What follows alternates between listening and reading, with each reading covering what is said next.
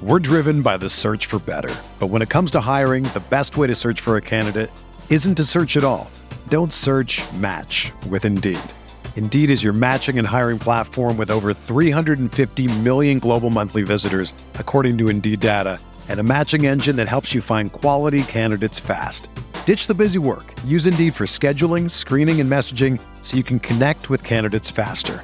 Leveraging over 140 million qualifications and preferences every day, Indeed's matching engine is constantly learning from your preferences, so the more you use Indeed, the better it gets. Join more than 3.5 million businesses worldwide that use Indeed to hire great talent fast. And listeners of this show will get a $75 sponsored job credit to get your jobs more visibility at Indeed.com/Blue Wire. Just go to Indeed.com/Blue Wire right now and support our show by saying that you heard about Indeed on this podcast. That's Indeed.com/Blue Wire. Terms and conditions apply. Need to hire? You need Indeed. This episode of Inside Golf Podcast is brought to you by BetSperts Golf and The Rabbit Hole. For new listeners, this is where I create my models. This is where you can view my models and create your own models and deep dive any particular stat that you want. I believe and have been saying this for years that looking at some of these metrics on specific course conditions, that has been my entire edge. My entire ability to formulate a career in this, my podcast, it has all been based on the foundation of, hey, conditions matter, architecture matters, different types of courses matter, different green speeds matter, different weather, different times of year, different parts of the country, different styles of courses, all of these things that I've built my entire podcast on. There is now a website where you can look at all of those things too, where you can specify anything that you want to look at golf course related. And we are working day and night to improve it, to add to it. We are just getting started, which is why I would lock in this price now. It is the lowest price on the market.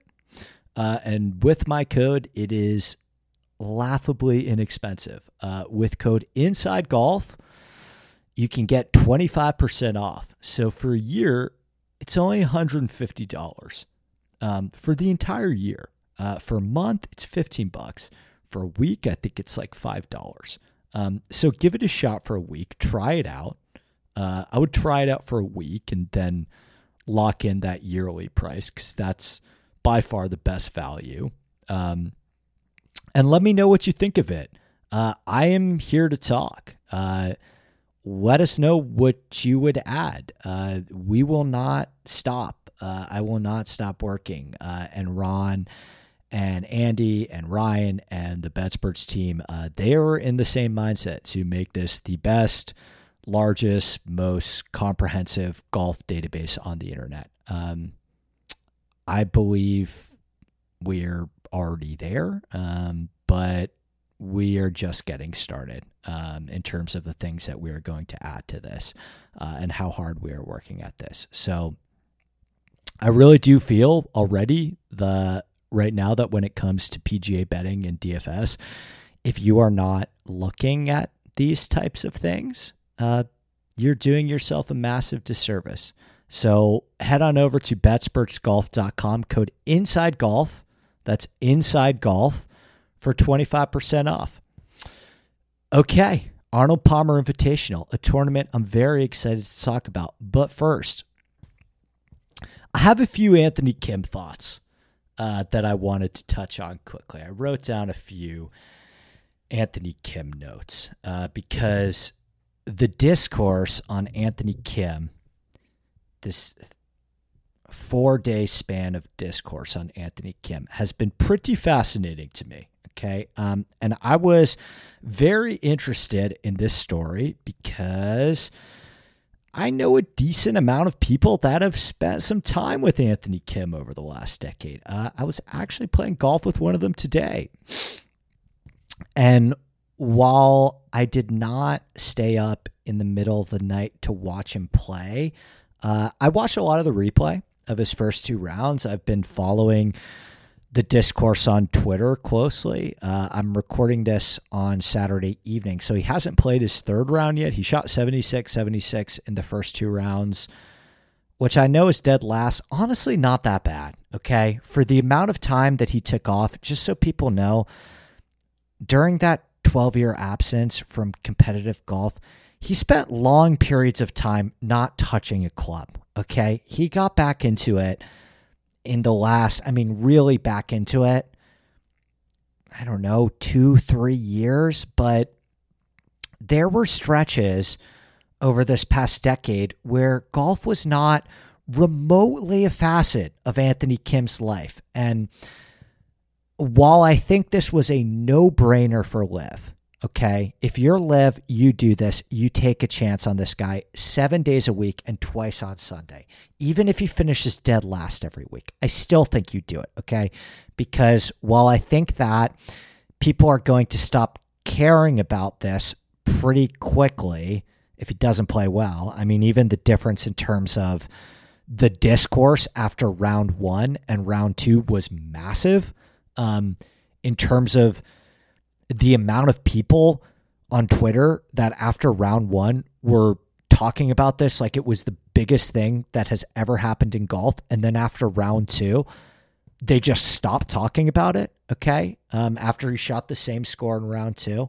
I still think so many more people checked out Jeddah way more than they would have without AK. It got a lot of discourse. It got a lot of coverage. It got a lot of social media attention. And, you never know. If he gets some more competitive reps, starts playing better, there's always that chance, right? I think it is highly unlikely that he plays well on Liv this year, but crazier things have happened. And while if he continues to finish dead last every week, of course, people are going to stop caring, but on the off chance that he starts playing better and you actually have him contending, I know this sounds like a pipe dream, but like if you're Liv, you still take that chance, okay? If you're the PGA Tour, you take that chance. You'd give him a sponsor's exemption. The problem is, it works both ways in terms of a decision to give him a spot, which is, I think, again, a smart move, but it works both ways in terms of the legitimization of Liv, in terms of, is this a meritocracy, right? So I know that Liv people are really upset about the OWGR, but if you are signing people off the street that haven't played professional golf in 10 years, this is why you aren't getting OWGR points, okay? Can you imagine if the PGA Tour, people are in uproar because the PGA Tour gave Adam Scott a sponsor's exemption to Bay Hill. Can you imagine if the PGA Tour gave Anthony Kim a sponsor's exception to any tournament and Anthony Kim happened to play well, okay? Because, right, that has to be the goal if you're Liv, in the range of outcomes that maybe he plays well. Okay, so what happens if he took a sponsor's exception from the PGA Tour and played well, and then he jumped a shit ton of Liv guys in the OWGR just because he played well in this PGA Tour event that he had no business being in because he has been out of the competitive golf ecosystem in a decade? Liv people would be furious. They would lose their fucking minds if this guy that hadn't played pro golf in a decade somehow got into a tour event and got OWGR points, the same OWGR points that Liv wants to have themselves. So it's tricky because the basis of why he's there is very anti everything that Liv is trying to be via the OWGR, but at the same time, I think they should just stop worrying about the OWGR and just lean into being different and being fun and being interesting. This was interesting. This is an interesting story. I don't know if the shelf life on it is as long lasting as maybe people think it is in terms of it being able to hold our interest if he doesn't start playing good golf, but it's still interesting. And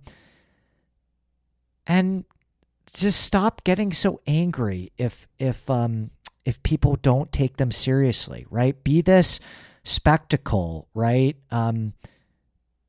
Be something different than the PGA Tour, which I spoke a ton this weekend on Twitter about all of the mistakes that the PGA Tour is making right now in terms of how they set up their courses, in terms of their reluctance to look at technology, right? The door is completely open to do something cool and different and maybe get fans' eyeballs that are tired of watching driver wedge on the PGA Tour over to you. And like I said, I think if you're Liv at this point, who cares if people don't take you seriously? They weren't going to take you seriously before you gave a spot to Anthony Kim. So like I said, at least lean into being something new. But I just want to say, this Anthony Kim, the redemptive story, the aura and the mystery, I don't think there is as much meat on that bone as they may think there is. And I have said this story is out there. I'm not reporting anything crazy. You can ask around and find this stuff out. Okay. Anthony Kim cashed an insurance settlement. Everyone I know that is close to Anthony Kim, people have spent time with this. He's not living in a bomb shelter. Okay. He's been living in Dallas. He spent some time in Austin, and then most recently he's been playing a lot of golf in Palm Springs. Okay. But everyone that I've talked to that has crossed paths with him over the last decade of time has said, this is not somebody that was obsessed with golf. Okay. Even before he stopped competing on the PGA Tour, he had other interests. He had other things he cared about. But he was also uber talented. So when he made a lot of money off of an insurance settlement, he stopped playing golf. And he had some fun. He drank a lot of tequila. I'm not going to talk about the drug stuff here. You can do your own deductive reasoning on that one. He played a lot of blackjack and poker. He loved cards. And he liked partying. And he had enough money to chill and do his own thing. And, then as so happens when you start to get older, that act gets a little bit old. It starts to wear thin, and your body can't take it as much anymore, and you start to get tired of it. And I believe he met a girl and he fell in love, and he had a child shortly after, and he got sober. And I also think the money started running out too. And, when you have a child, your financial responsibilities change. And also when you get sober, speaking from personal experience here, you start to care about the things that you didn't care about when you were in your addiction. And I don't even want to say that Anthony Kim was in addiction. I'm not going to classify him as an addict. That's up to him. Okay. But when you stop drinking and partying and living a certain lifestyle, when you stop that, you start to care about the things that you used to care about. I haven't drank in 7 years, and I remember I was obsessed with golf my whole life. Okay. As soon as I could walk, I played junior golf my whole childhood. My whole childhood was junior competitive golf and traveling to play these junior tournaments and doing golf stuff with my dad and my granddad. Golf was my whole life. It was my whole life, my whole entire life.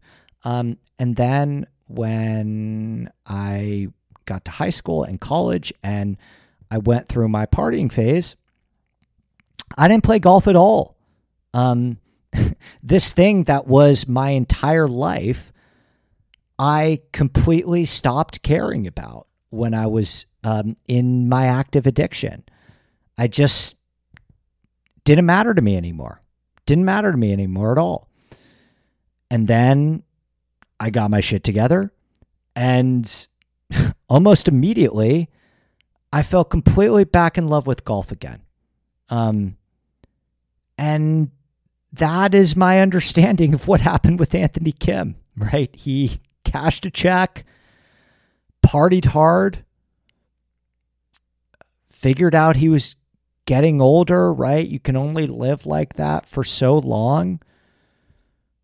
Got his shit together, met a girl, got married, had a kid, and picked up a golf club again after a very long time of not caring about it and having different priorities. And he's been playing a lot of golf at the Madison Club the past 2 years, I've heard. And my understanding is he picked up the phone and thought to himself, I've got a kid, probably don't have as much money as I did a decade ago. I'm feeling better physically. I'm thinking more clearly. Like I said, my priorities have changed. Let's give this a shot. And of course, Liv said yes. Trust me, Liv asked him a long time before he said yes this time.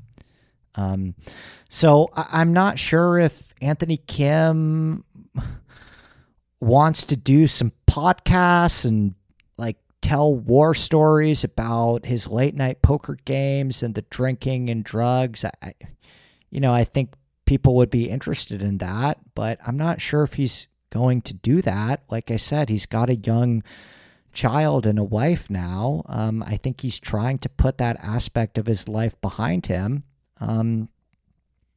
But if Anthony Kim wants to tell his story of overcoming, again, I'm not going to say addiction, whatever he overcame, overcoming a different destructive lifestyle, I'm very pro him doing that. And I've talked about this before with Tiger.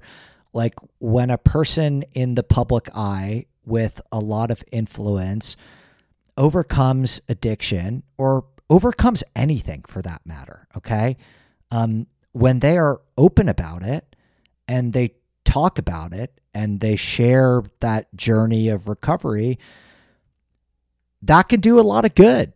That can do a lot of good in the recovery community. Like I think Grayson Murray and Chris Kirk being open about their struggles has been very positive for everyone. The PGA Tour has been able to market it a little bit. And I think for them individually, again, speaking from personal experience here, it can be very gratifying to be honest about what you went through. And it can help a lot of people and give a lot of people hope and inspiration. And, maybe Liv, it seems Greg Norman is already onto this a little bit.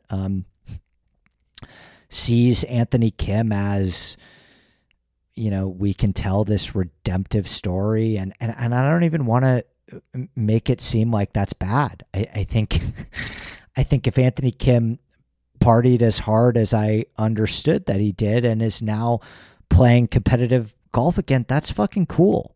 But it's also really up to him if he wants to tell that story. I mean, Tiger wanted no part of it, okay? Tiger obviously had a very big drug problem. And I think you just place in context, like, Tiger appears to be better now than he was in the past, right? He seemingly overcame something. Okay. He certainly looks a lot better now than he did that weekend when he went on the Riviera broadcast high and crashed a car. So there's some sort of redemptive recovery journey that took place with Tiger Woods. Or he's hiding it better. I don't know, but he has had no interest in opening up about getting through that and cutting that stuff out of his life. And while, yes, that story would maybe help some people, definitely help some people and give some people hope, you know, it is really no one's business. It's really up to him. So with Anthony Kim, like, I don't know what the plan is. This happened, from my understanding, like pretty quickly in terms of Anthony Kim changing his mind on coming back into professional golf and the public spotlight.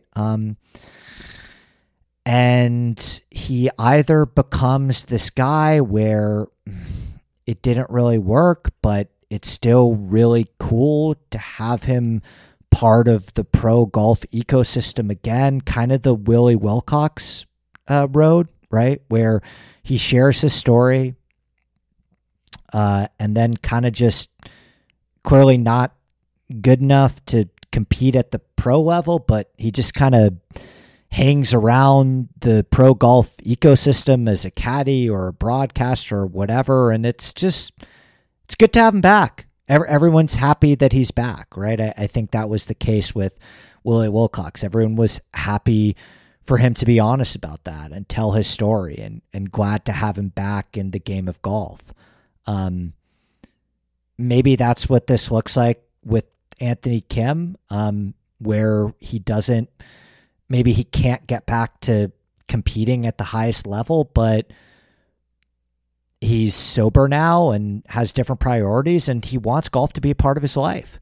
As a caddy, a broadcaster, a media personality, whatever, that's great. That's awesome. But if he wants to take the Tiger Woods approach, of like, I'm going to let the clubs do the talking, and I'm kind of going to shut myself off to like talking about myself and being this personality, and kind of not do what guys like Willie Wilcox have done, then Anthony Kim has got to play better golf, because people are going to stop caring if he just finishes last on Live every week. And I'm not even sticking a fork in his competitive chances, because he was bad in his first tournament. Okay. And while I think it's unlikely that he ever wins a Live tournament or maybe even contends, I'm not going to rule it out. This guy has a God-given gift. And when people get sober, I don't know what that road looked like for him. I have some details, not all of them. My understanding is that he has been sober for at least a year. I won't count him out, because I completely became the optimal best version of myself when I stopped drinking, and have been able to accomplish things, and have a life that I only could have dreamed about, So who knows? He's talented as hell. And when you take a substance out of your life, a lot of the people that struggle with addiction are really passionate, determined people that can replace a substance and fill that void with a really strong passion for something else. And hopefully in Anthony Kim's case, that's golf. But if it's not, and he just wanted to sign with Liv for more money and try it out, and if it doesn't work, go down a different route, like, that's okay too. Maybe it's fatherhood, okay, that fulfills him. So whatever, right? I'm very curious to see how this plays out. And I think there are a lot of different ways that that this can go. Like I mentioned, I think that there's a universe where he starts playing better. I think that's probably the most unlikely outcome. And returns in a real way competitively. And I think a very more likely outcome is Anthony Kim is in a better spot in his life now. And because of that, he's ready to be a part of golf again. And maybe even if that's not at the highest level of competition, that's awesome. That's really great. So I wish him the best. From everything I've heard, from the story I've heard, I relate a lot to him and have a ton of compassion for a bunch of the stuff that he's gone through. And I wouldn't have cared if he shot 86 this week.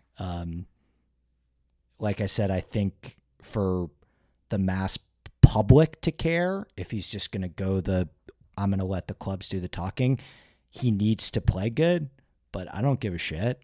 And I'm just happy that, this is a priority again in his life. Okay. So, let's take a quick break and then talk about the API.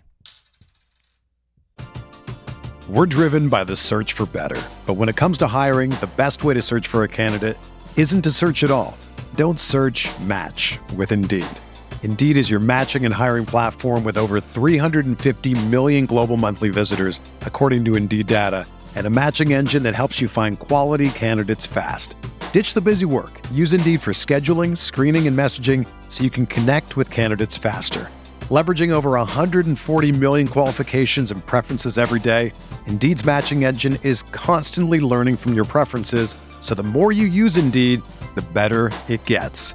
Join more than 3.5 million businesses worldwide that use Indeed to hire great talent fast. And listeners of this show will get a $75 sponsored job credit to get your jobs more visibility at Indeed.com/Blue Wire. Just go to Indeed.com/Blue Wire right now and support our show by saying that you heard about Indeed on this podcast. That's Indeed.com/Blue Wire. Terms and conditions apply. Need to hire? You need Indeed. All right, Arnold Palmer Invitational. For the second year in a row, the API will be a signature event. But like all signature events this year, it will only feature 69 players, which is even a smaller field than the 70 to 80 that we kind of had at Riviera and Pebble Beach, with a whopping purse of $20 million. So big one and done week out there. There will be a cut. My understanding is there is a 69-man field, and after Friday, they will cut the top 50, and ties will make it through. So, we could be looking at a situation where of that 69-man field, maybe 10 to 12, 15 guys miss the cut. Which is interesting. I don't know why you just keep them all around, but I think it creates a little bit of maybe a different angle for DFS where people maybe are a little bit more gun shy to take some chances on guys. We will see. In terms of former winners of this event, Kurt Kitayama was a surprise winner last year at 9 under. Then you had Scotty Scheffler at 5 under par. Bryson at 11 under. God, I miss Bryson back in these on golf courses like this. Tyrrell Hatton 4 under par. Francesco Molinari 12 under par in 2019. Rory 18 under in 2018. But we'll talk about how this golf course changed a lot between 2018 and 2019. Leishman, Day, Matt Every back-to-back years. So Bay Hill. Bay Hill Club and Lodge. I have a complicated relationship to this golf course. I'm kind of workshopping a take that I actually think it's kind of good. I architecturally, I don't think it's great architecturally or scenically, but I actually think for testing pro golf, it's pretty damn awesome. And I'll explain why. But it was designed by Dick Wilson and Joe Lee in 1961, and it had a Arnold Palmer redesign in 2009. It is a par 72 measuring 7,466 yards on the scorecard.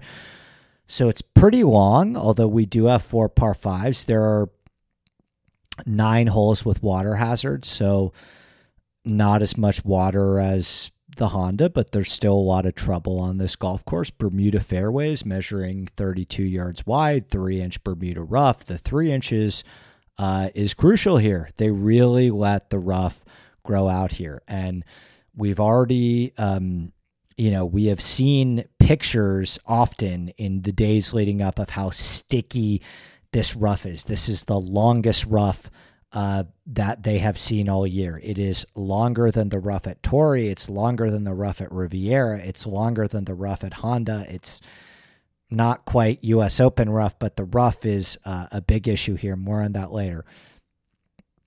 7,500 square foot Bermuda greens on average that run 12 on the stimp. So medium-sized greens that are really firm and fast, even firmer and faster than what we saw last week at the Honda. And, in theory, this is a harder golf course than PGA National. It plays faster, it plays firmer, the rough is thicker. Just the fact that it's a par 72 when you give pros 4 par 5s, just on average, par 72s are going to play a lot easier than par 70s because you get those extra 2 par 5s. But this is absolutely probably the hardest par 72 on the schedule. And even despite being a par 72, it annually ranks as one of the hardest courses on the PGA Tour. In 2020, it was the hardest course that they saw all season, including majors, where Tyrrell Hatton won at 4 under par when it was incredibly windy and the greens were rock hard that year. I don't expect it to play that difficult again. Like last year, the winning score was -9. I think that's probably the ballpark. -8 to 11 is a more likely outcome, but it is still very difficult. And this is very important. In 2019, we got a new superintendent, okay? Chris Flynn. And since Chris Flynn took over as a superintendent, it has played a lot harder the past couple of years. The winning score since Chris Flynn took over as superintendent has been -12, -4, -11, -5, and -9. And even the -11 year, they got a softer course and lift clean in place in the final round. So since Chris Finch took over in 2019, it has played inside the top 7 in difficulty each of the last 5 years. So, be careful with looking at Rory McIlroy winning at 18 under in 2018 or Matt Every winning at 19 under in 2015. It's a bit of a different golf course now. And basically the reason that it got harder is, they actually widened the fairways a bit.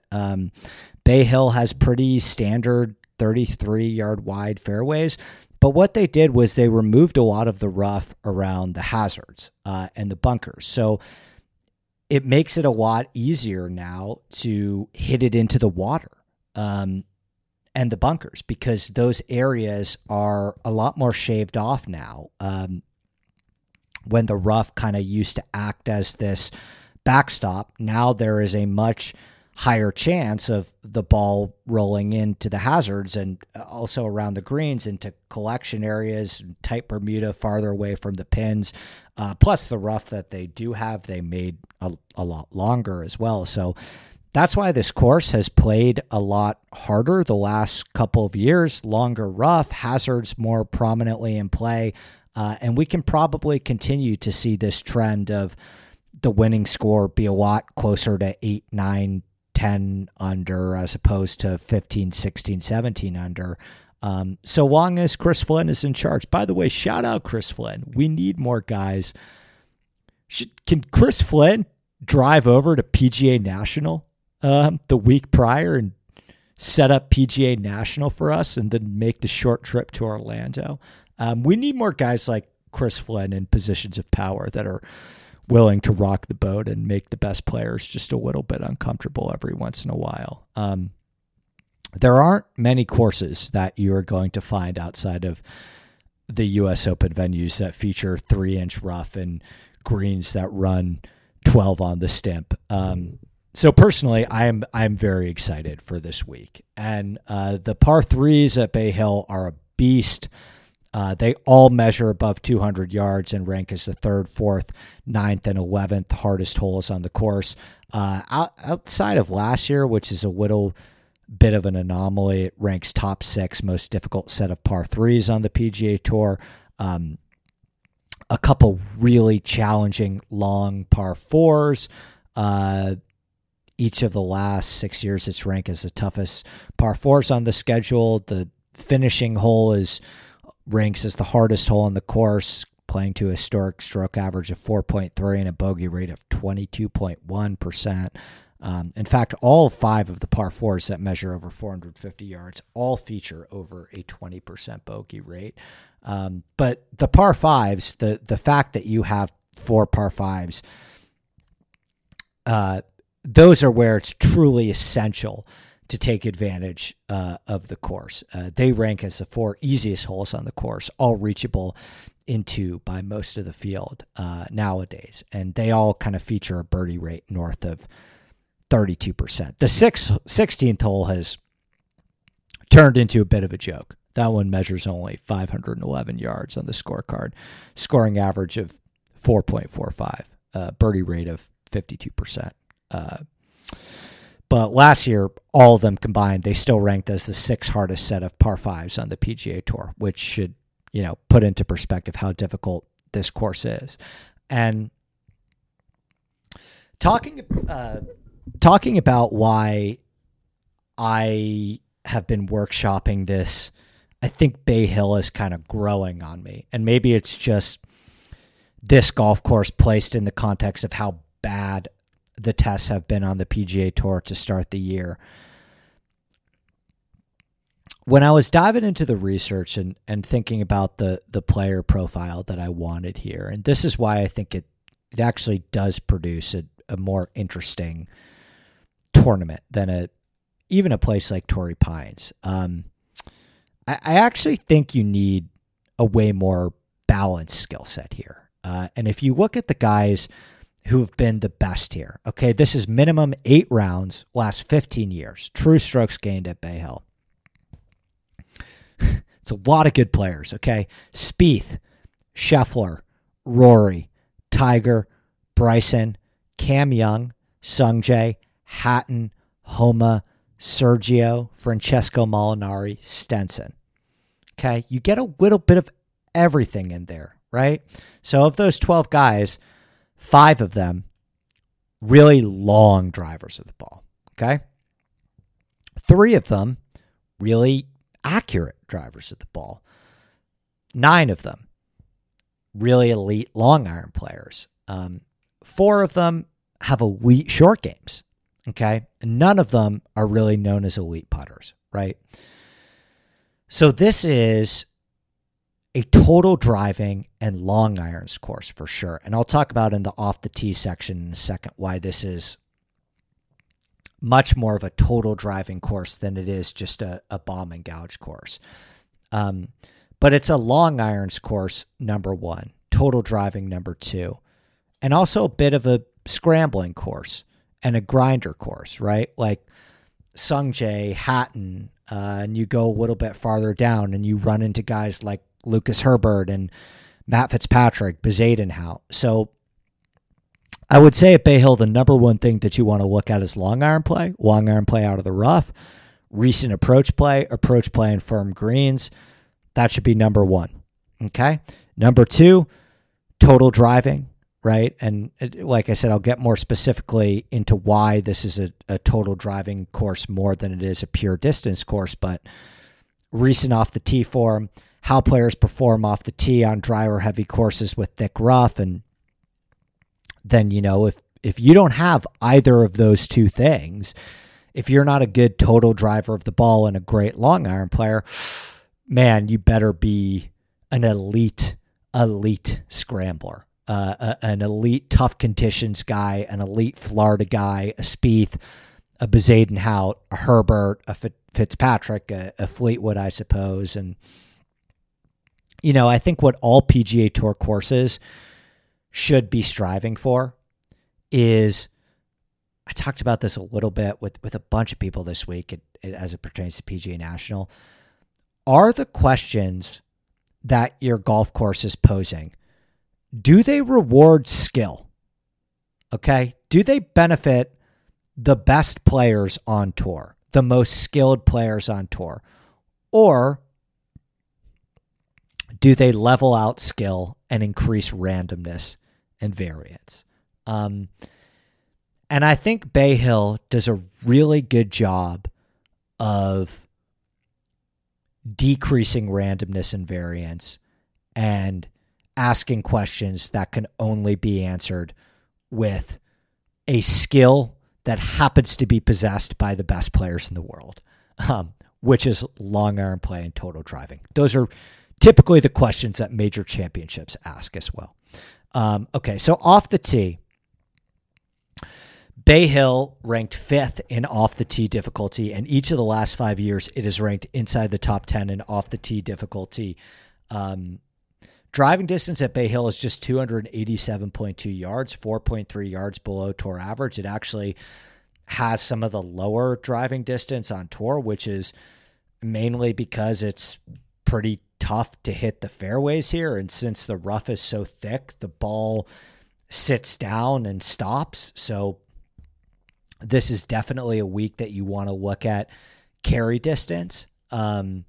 Driving accuracy at Bay Hill is only 55%, 3.9% below the tour average. And if you want a perfect exemplification of how the course has changed since Finch took over in 2019, between 2015 and 2018, it featured some of the easiest fairways to hit on tour. And between 2019 and last year, it is ranked inside the top 15 in toughest fairways to hit, right? A lot firmer, okay?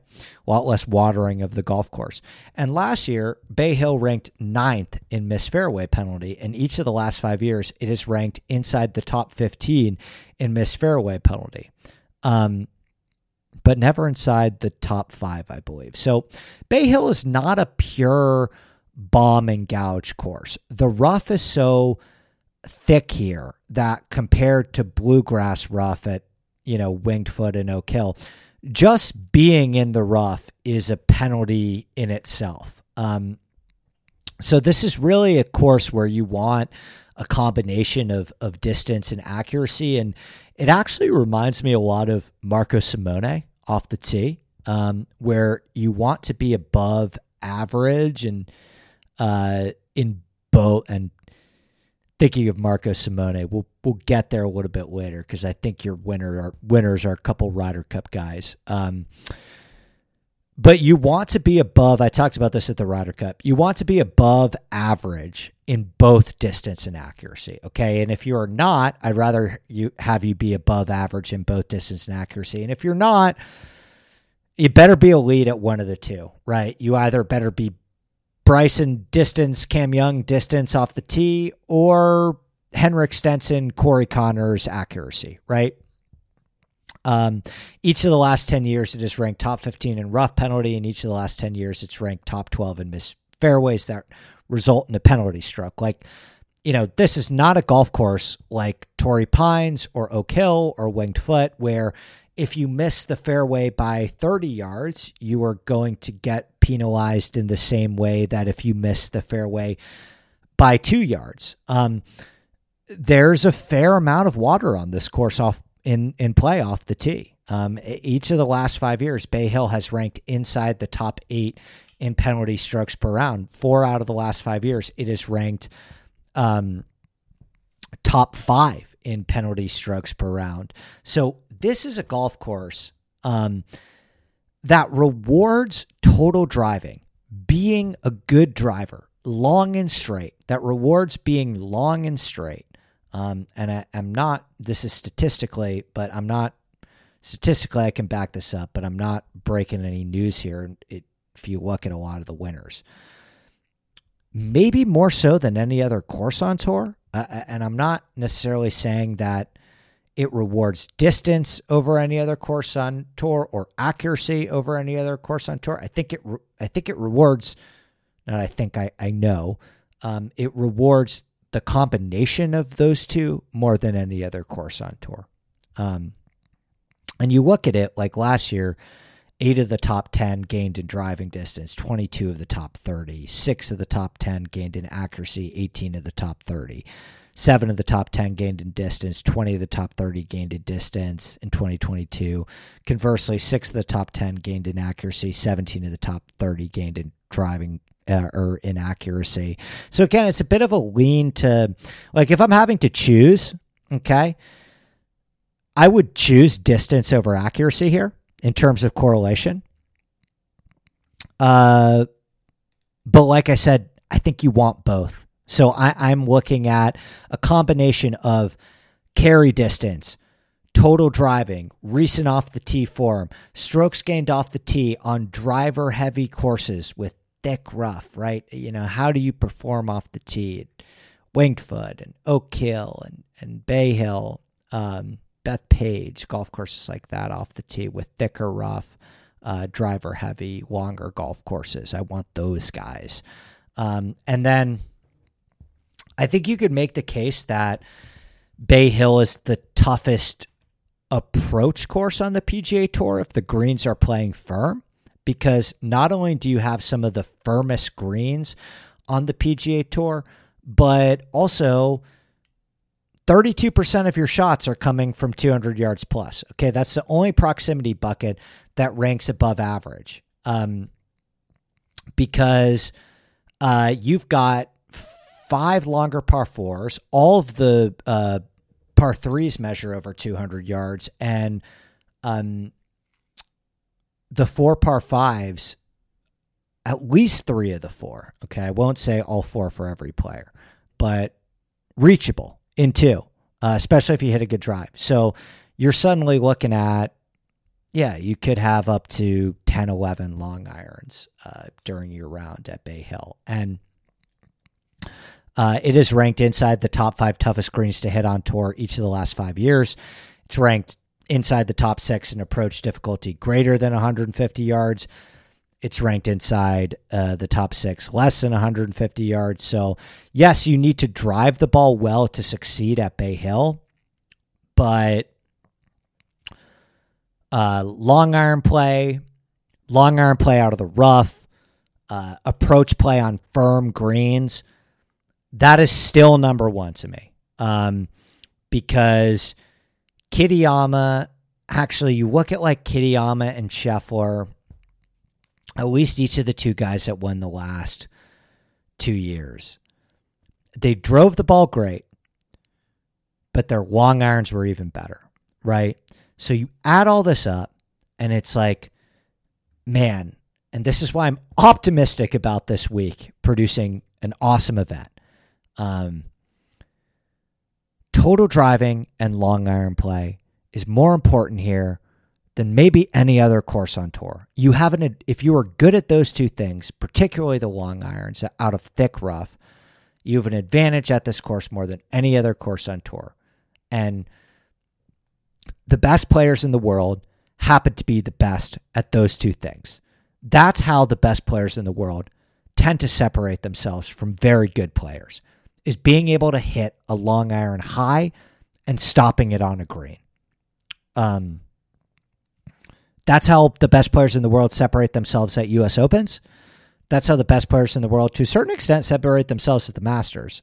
Bay Hill's obviously a different test than the Masters. It doesn't emphasize total driving as much, but it certainly emphasizes the long iron play, right? So I'm very optimistic that if there's any golf course, that can produce a great leaderboard of the best players in the world on the PGA Tour. We're missing some great ones still, unfortunately, that I would love to see play here.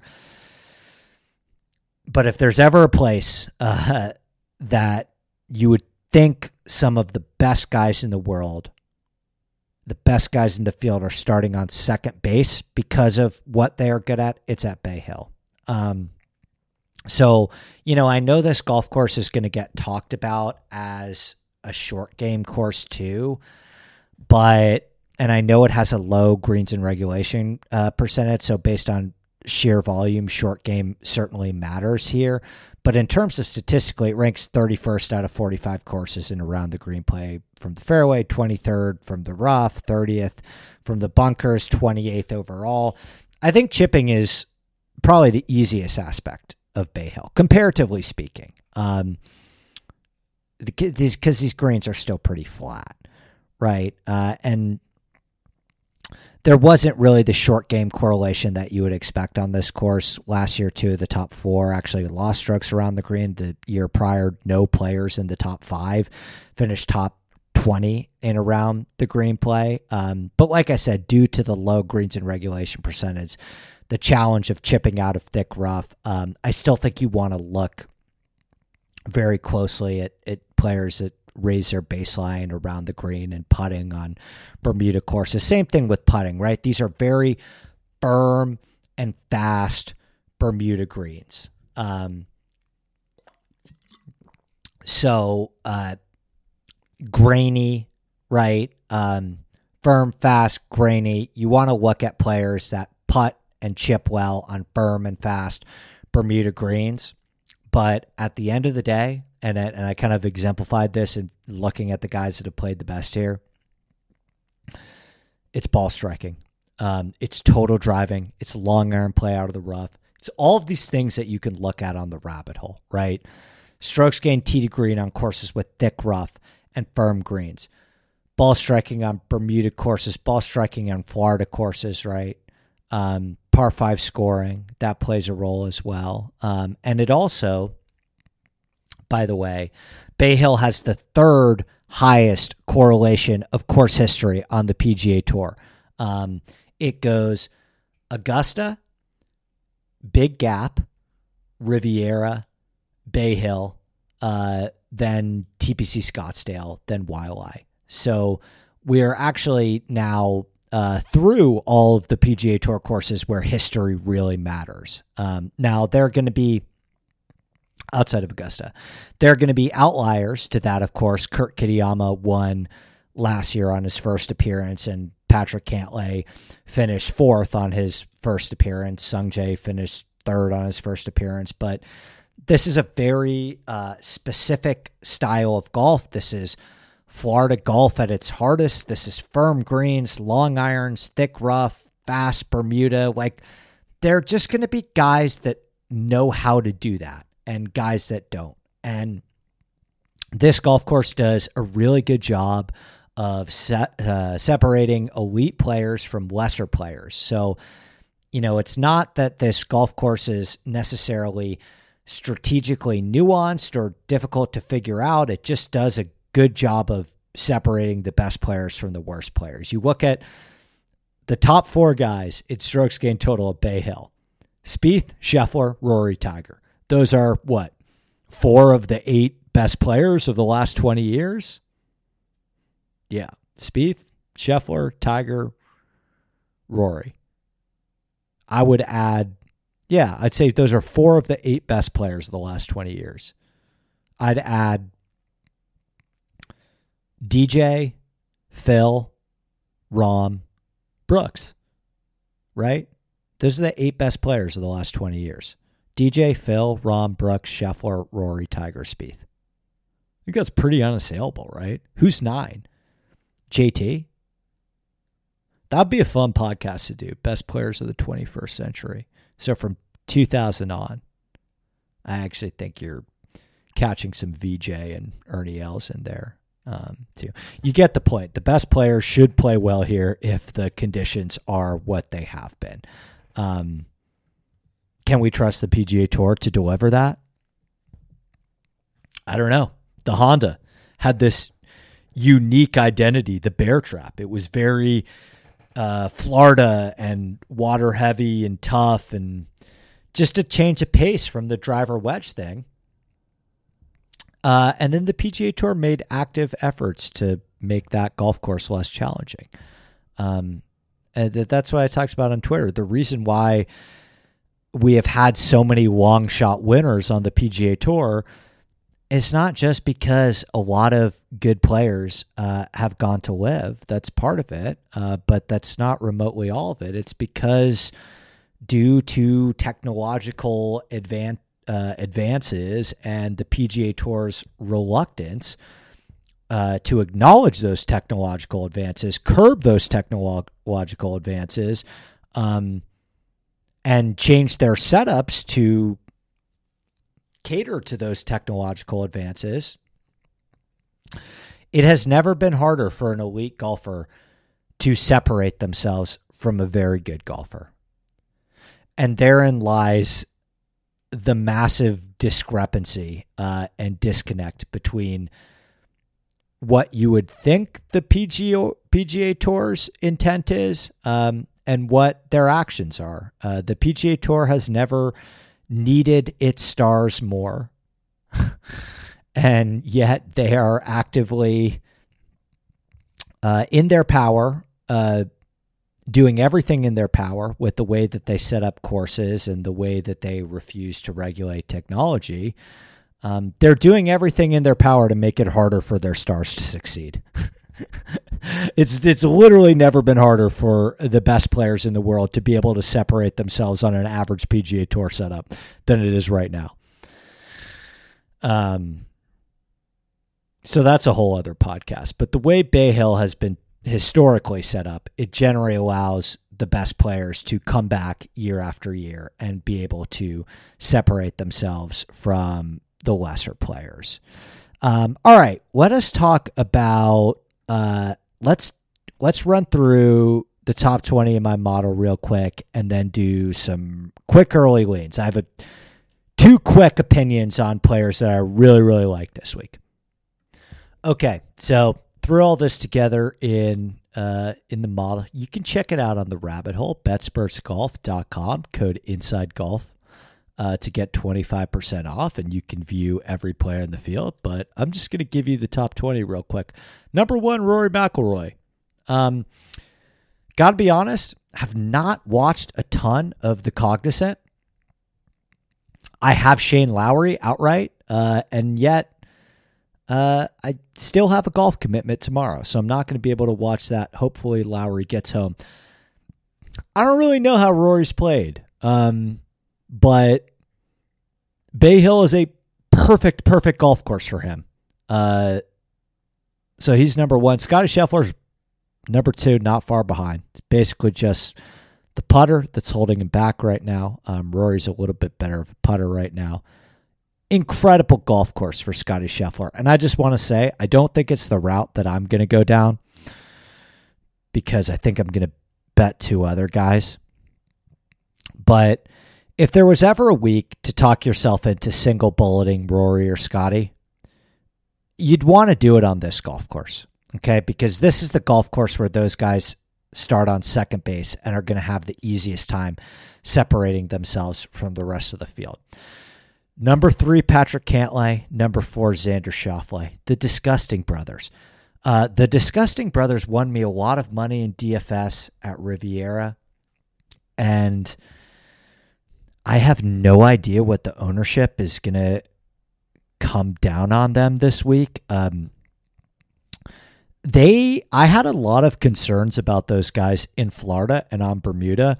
They've done a really good job of quelling that. I dug into the stuff. Cantlay finished 4th here last year. Xander's moving to Florida. Okay. And he's been incredible at Eastlake, another golf course with narrower fairways and thicker Bermuda rough, and fast, firm Bermuda greens. So I don't think that Xander and Cantlay can't succeed in Florida, even though neither of them have ever won in Florida. Not betting them this week. Not betting the Disgusting Brothers. They're kind of less sexy names compared to, and despite the fact that they finished 4th both at Riviera, I think they lowered themselves in the estimation of a lot of golf bettors. Probably not DFS players because they're so damn consistent, but golf bettors because they really weren't that great on Sunday, particularly Cantlay, who was kind of in pole position to win that tournament. But I'll consider them in DFS, of course, if the ownership is low. You've been getting pretty good ownership on the Disgusting Brothers this year. There hasn't been a week. I've been playing them every week just because they've been lower owned than I think they should have been statistically on these golf courses. So we'll see. Number 5, Victor Hovland. Great golf course for Victor Hovland. Number 6, Cameron Young. Amazing golf course for Cameron Young. Number 7, Corey Connors. Amazing golf course for Corey Connors. Number 8, Keegan Bradley. I love this golf course for Keegan Bradley. Number 9, Ludwig Aubert. If I was building a golf course, like designed perfectly for Ludwig, and I've been talking about this all year, that Ludwig's going to win the API.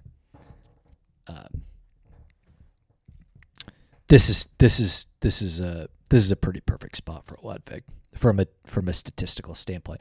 10, Tom Kim, which is a little surprising, but again, I don't think this is like the bomb and gouge course that a lot of people may think it is. And I believe I played him in DFS at Cognizant. Haven't really paid attention to him after he made the cut today.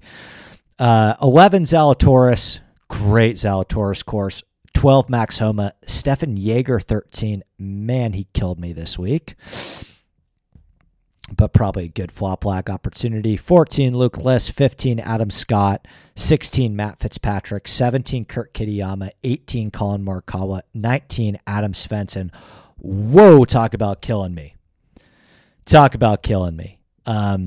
All is forgiven at the Cognizant Classic if Shane Lowry gets the outright. And we even thought for a second, he's 5 back of Lowry now, so I don't think it's going to happen. Parker Cootie, 500 to 1. What a strong effort, okay? He was 3 strokes back in this tournament, like midway through Saturday's round. Talk about getting your money's worth, okay? 500 to 1, Parker Cootie. But anyway, Adam Svensson, whew. In terms of like my expectations for a player, how confident I was in a player, and the discrepancy of what happened with that player, I don't know if there's been a bigger whiff for me this year than my confidence in Adam Svensson to play well and potentially win the Cognizant Classic versus the outcome of what actually happened with Adam Svensson this week at the Cognizant Classic. But I'll play him again at the API because I do not hold grudges. Okay. So, like I said, when I first ran through the numbers, I said to myself, man, you know what? This feels like the week that Rory or Scotty gets it done. And I think that's a valiant strategy. If you want to just bet one of those guys, and who knows, maybe I lock one of them in DFS, and I'm very heavy in them that way because I'm not going to end up betting them. But then I started diving into the Victor Hovland stuff. Okay, I started digging into Victor Hovland, and now Victor Hovland, I thought was going to win Pebble Beach. Spoiler alert: Victor Hovland. Not only did he not win Pebble Beach, he looked really bad at Pebble Beach too. Okay. And then he withdrew from the Phoenix Open to work on his game, and he came back at Riviera, and he looked pretty good. He had a very quiet T19 at Riviera. We'll get back to the recent form in a second. Let me just lay out the case for Hovland's course fit. Okay. He's got a runner-up here and a 10th in his last 2 appearances. The last 2 years, he's gained over 9 strokes ball striking and a stroke putting. So he's hit the ball unbelievably here. And he's putted very well here as well. Hovland, now, I think the three best drivers of the ball for the question that Bay Hill is posing off the tee are Cameron Young, Ludwig, and Rory. I think right now those are the three best drivers on the PGA Tour. I'm not going to say the world because I think when Bryson's at his best and Rahm's at his best, they're very much in that conversation as well. But in this field, I think the three best drivers of the ball on the PGA Tour for Bay Hill that will have the most advantage off the tee are Cameron Young, Rory, and Ludwig in terms of the way that they combine carry distance and total driving and have performed off the tee on golf courses like this. Hovland's like right below them. Hovland and Scheffler, Zalatoris when he's playing his best too. There are a couple other guys that you could maybe throw into that second tier, but really right below them is Hovland and Scheffler, in my opinion. And same with the approach play, right? In terms of long irons, approach play on firm greens, there's very few players that you trust more than Hovland to hit a long iron high and get it to stop on a firm green. Remember, he finished second in that super firm year that Scheffler ended up winning.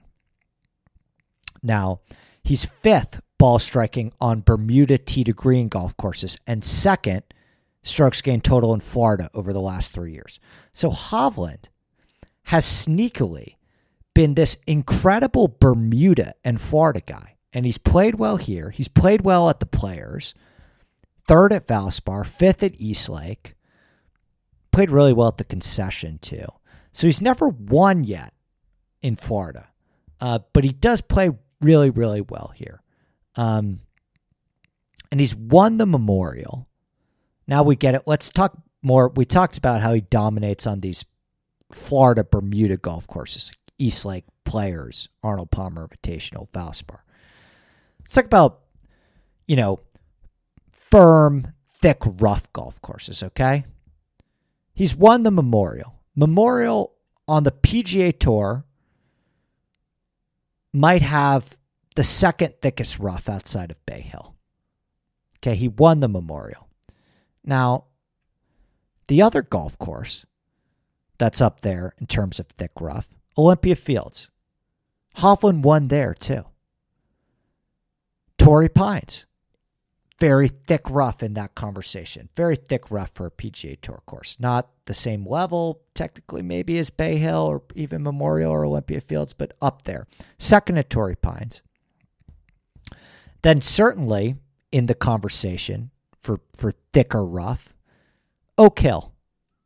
Victor Hovland finishes second at Oak Hill. Okay. So he finishes 19th at the Genesis. I did not play him at the Genesis because I thought how he looked at Pebble Beach was so abhorrent to me. I couldn't do it. And he gained at the Genesis. He was fine. Okay, finishing 19th, 2.1 off the tee, 1.6 on approach, lost 1.8 around the green, gained 0.3 putting. Now, the ball striking got better for him at the Genesis in both categories from Pebble Beach. He hit the ball well, gained almost 4 strokes ball striking, which is better than it seems in a shorter field. And the short game with Hovland, that's the one key thing here that I couldn't do at Riviera. Riviera is a much trickier short game course than Bay Hill, in my opinion, but the short game with Hovland, I dug into this closely at Riviera. So at the beginning of Riviera, it looked really bad. Okay, it's like, this is not fixed at all. And then something happened in rounds 3 and 4 at Riviera. And he actually gained strokes around the green in both round 3 and 4. By a much larger, like it was his rounds 3 and 4 at Riviera around the green. It's the best he's chipped this year. Okay. So I don't know what happened on Friday night in Los Angeles. And now he's had an extra week at home to practice even more. But I think there's something to the thick rough, Memorial, Oak Hill. I know he chipped badly at Bay Hill last year, so I'm not saying it's a slam dunk. But I think there's something to the thick rough thing with Victor Hovland, right? You look at the best short game performances of his career. I'm going to give you the best short game performances of Victor Hovland's career. LACC, Bermuda, thick rough around the greens at LACC. Really thick rough around the greens there. It's the best short game performance of his career on a firm golf course like LACC with thick rough around the greens.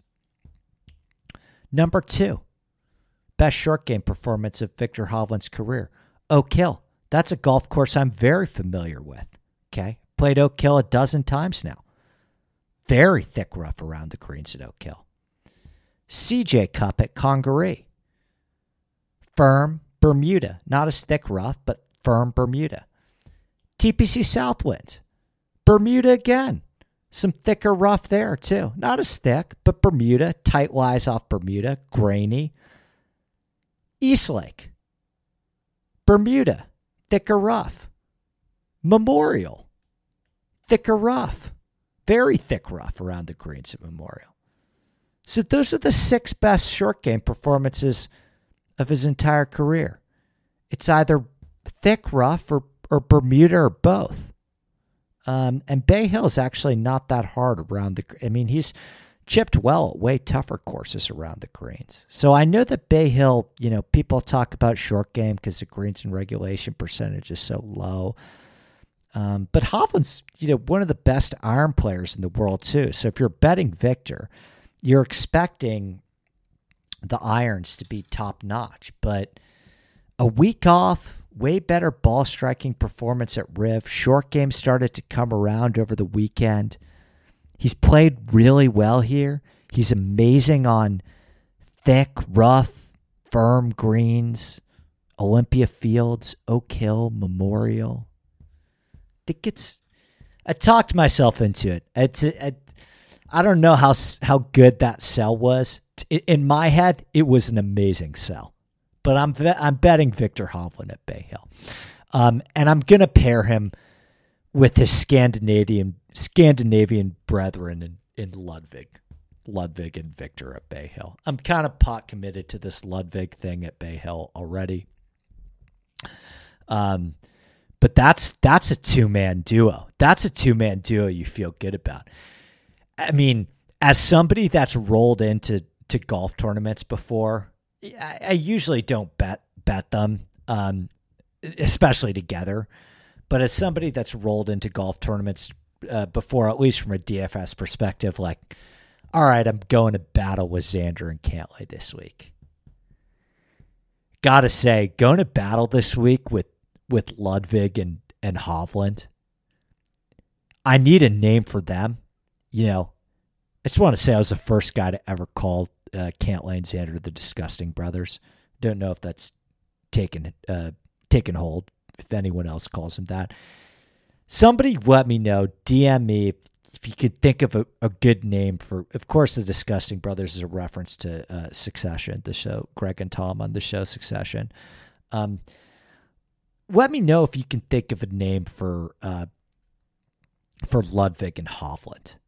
I was thinking about it could be something with Goji, if we want to stick with the Succession theme. The Skarsgård character in Succession season 3 reminds me of like the same type of energy as Ludwig and Hovland. But real quick on Hovland, he played Bay Hill before and finished 24th. It's tough, man. Rory's right there. Ludwig might be the best overall driver of the ball in this field.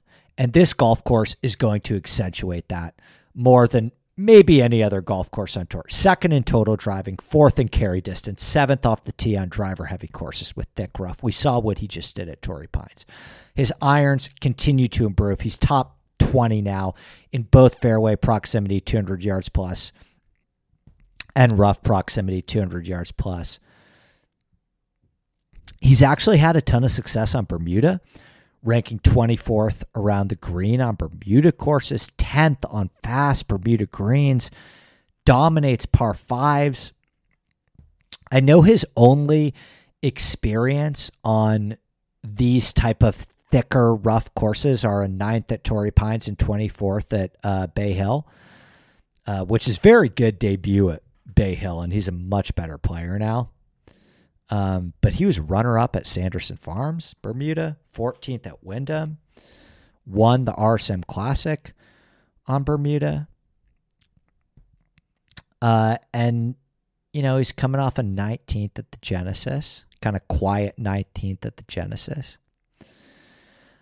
But he's putting well, okay? Obviously, the ball striking is always going to be there with Ludwig, but he's gained over 0.9 strokes putting in 4 straight starts. Ludwig might be a pretty good putter, and he might have a pretty good short game. And the approach play is really starting to come around as well. And we know what he's capable off the tee. So like I said, if I was designing a golf course for Ludwig, it would look a lot like Bay Hill.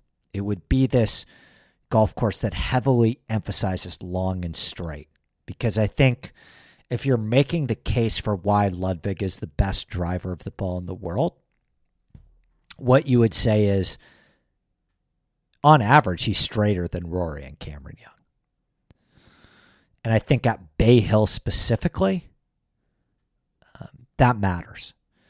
So, Victor Ludwig, maybe this is a cop-out, but I think Rory and Scheffler are really good picks too. It's